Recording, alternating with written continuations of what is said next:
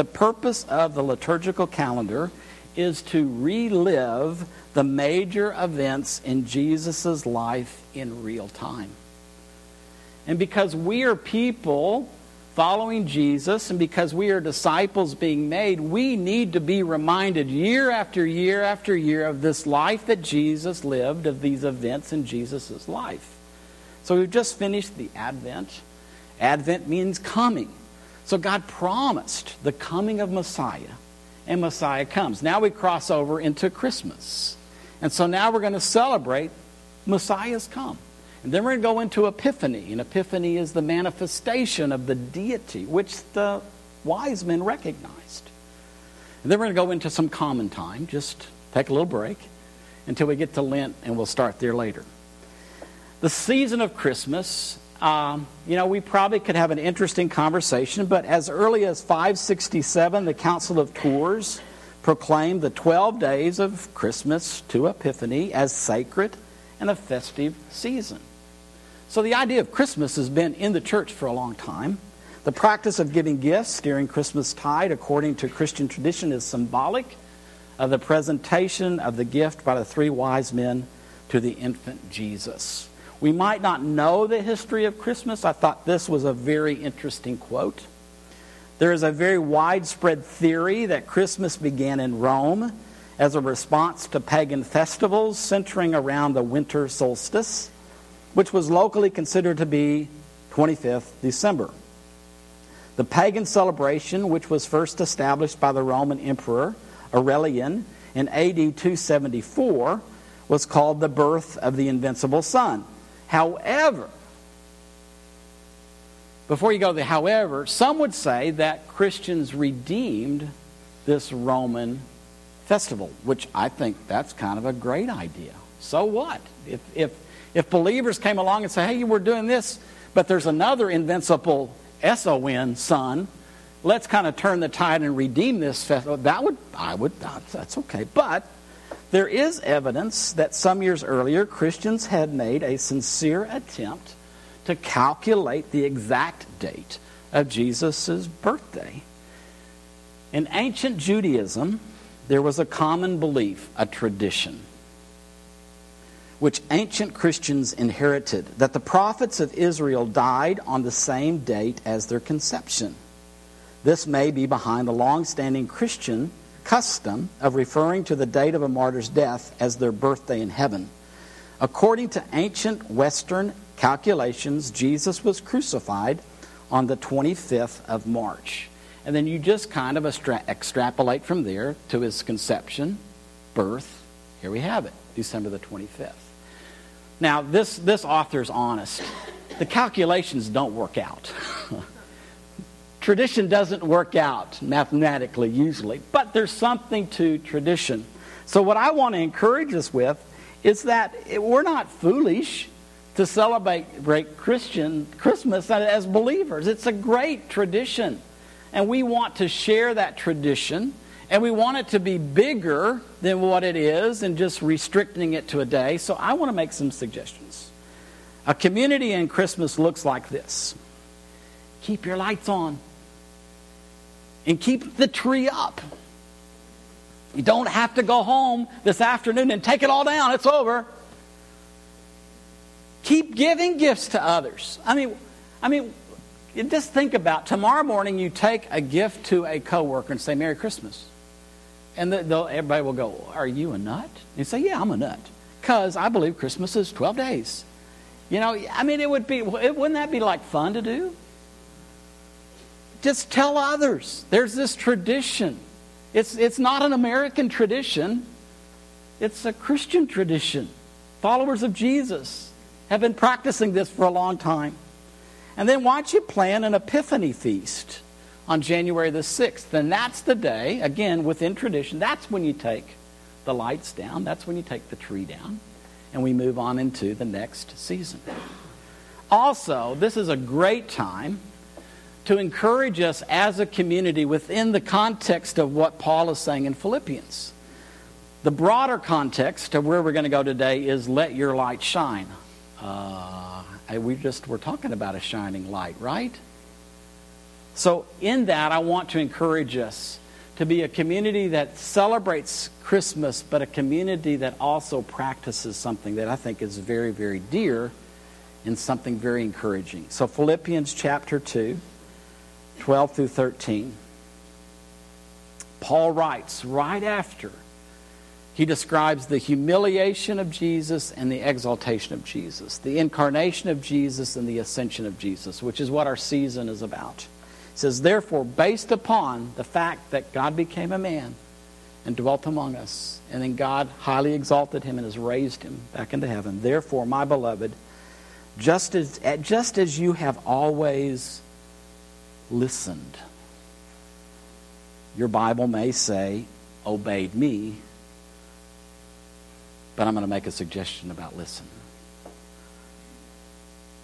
Just as you've always listened, not only in my presence, but much more now in my absence, work out your own salvation with fear and trembling.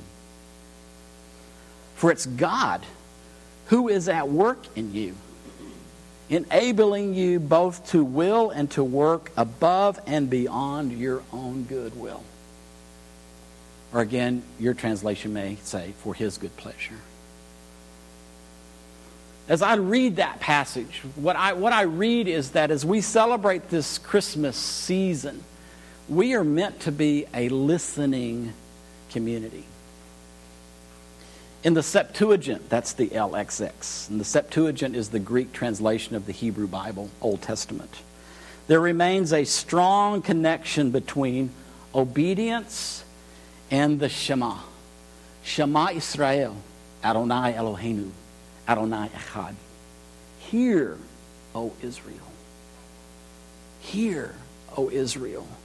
Our community lives in the same sphere as the children of Israel, receiving the divine word and then translating that into practice. There's this correlation throughout the Old Testament, which is traveling into the New Testament.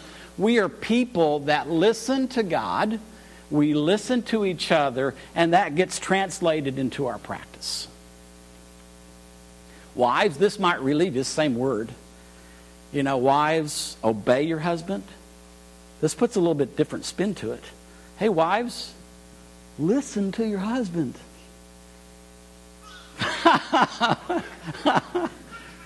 And the other would be the true. Husbands, listen to your wives. And then as you listen, and we're a listening community, then as you hear both God and your spouse, then that is to move us into practice, right? Doesn't it drive us all nuts when those that we love, I know I drive Susan nuts. She tells me things I don't do it. Therefore, she keeps telling me them until I do it. So there is a connection between listening and doing, right? And so we are a community of people that are listeners, but not just listeners.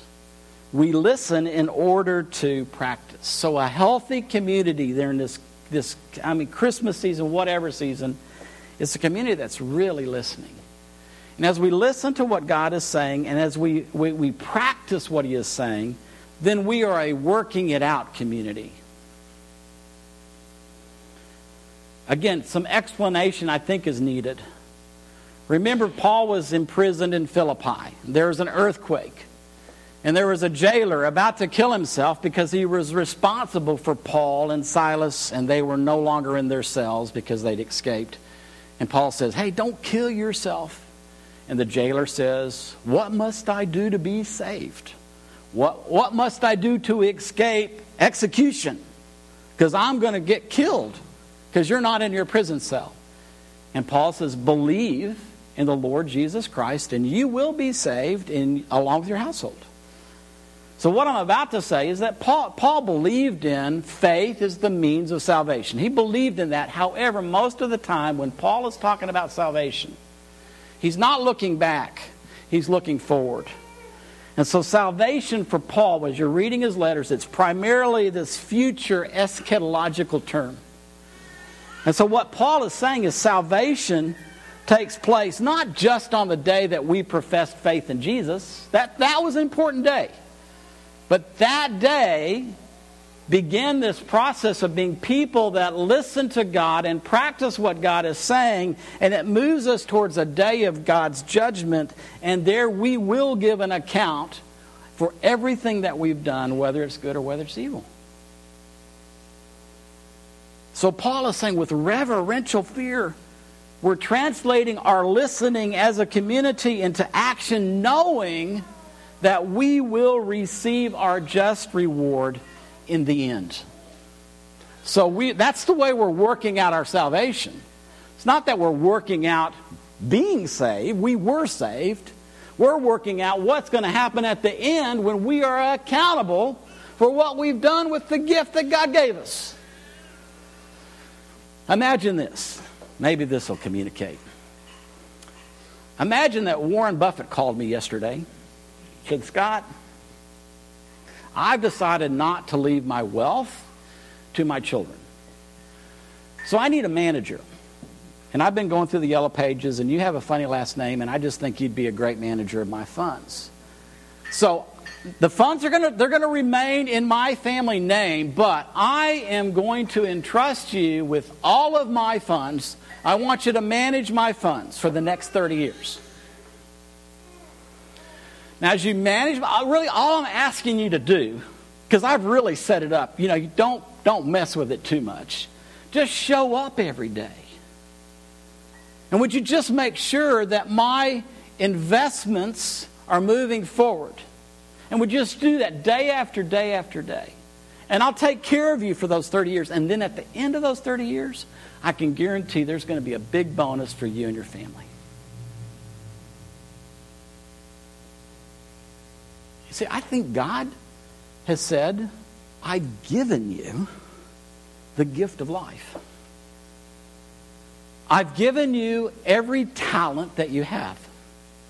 I've given you every gift. I mean, I am that Warren Buffett. I've given you this infinite treasure. And it's yours. And all I'm asking you to do is show up every day and put it to use. And I think what we lose sight of is there will be a day of reckoning. And he's going to ask, what did you do?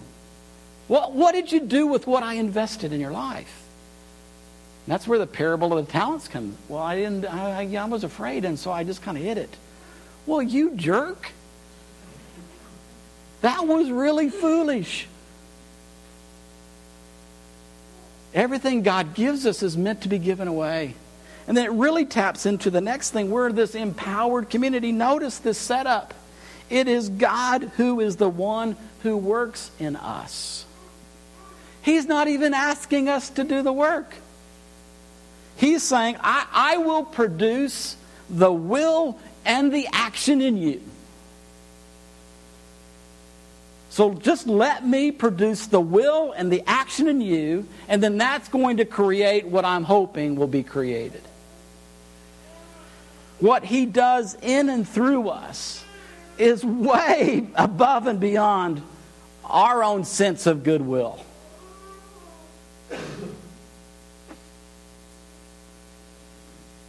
But just like Jesus, who humbled Himself,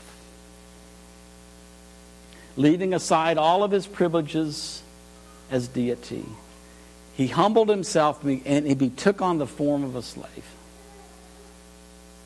See, what He's really inviting us as a community to do the same.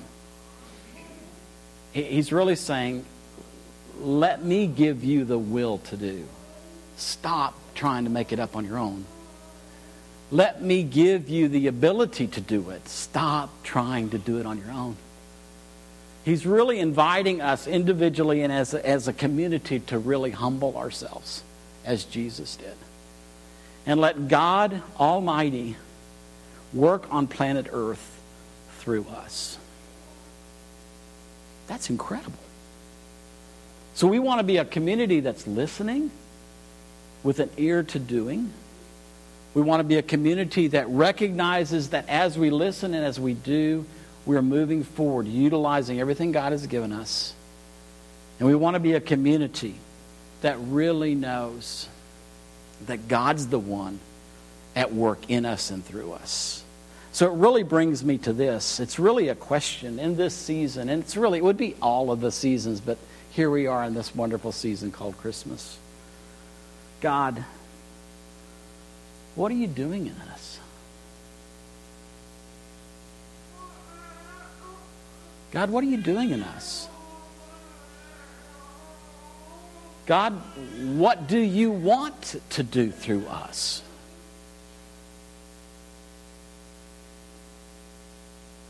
Are we listening? And are we ready to act upon whatever God would say to us? And then are we confident?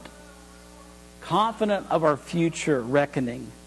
Because we're welcoming God to produce today will and action in us which contain both a present and a future reward.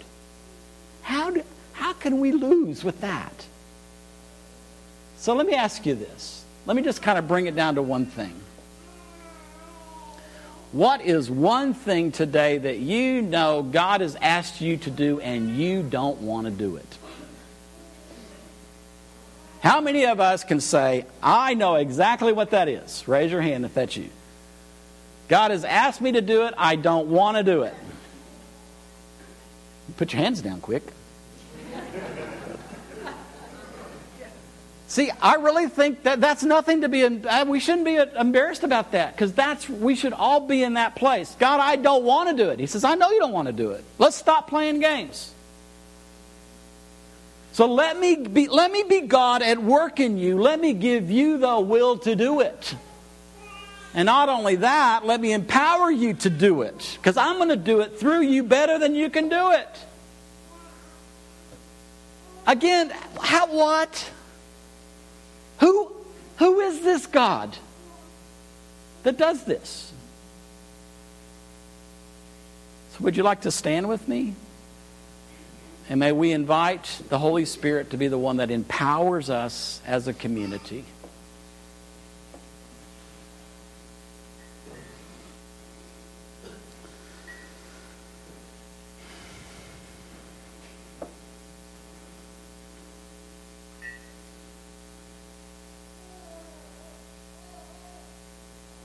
Father, in this season of gift giving, there are some good gifts that you want to give to us.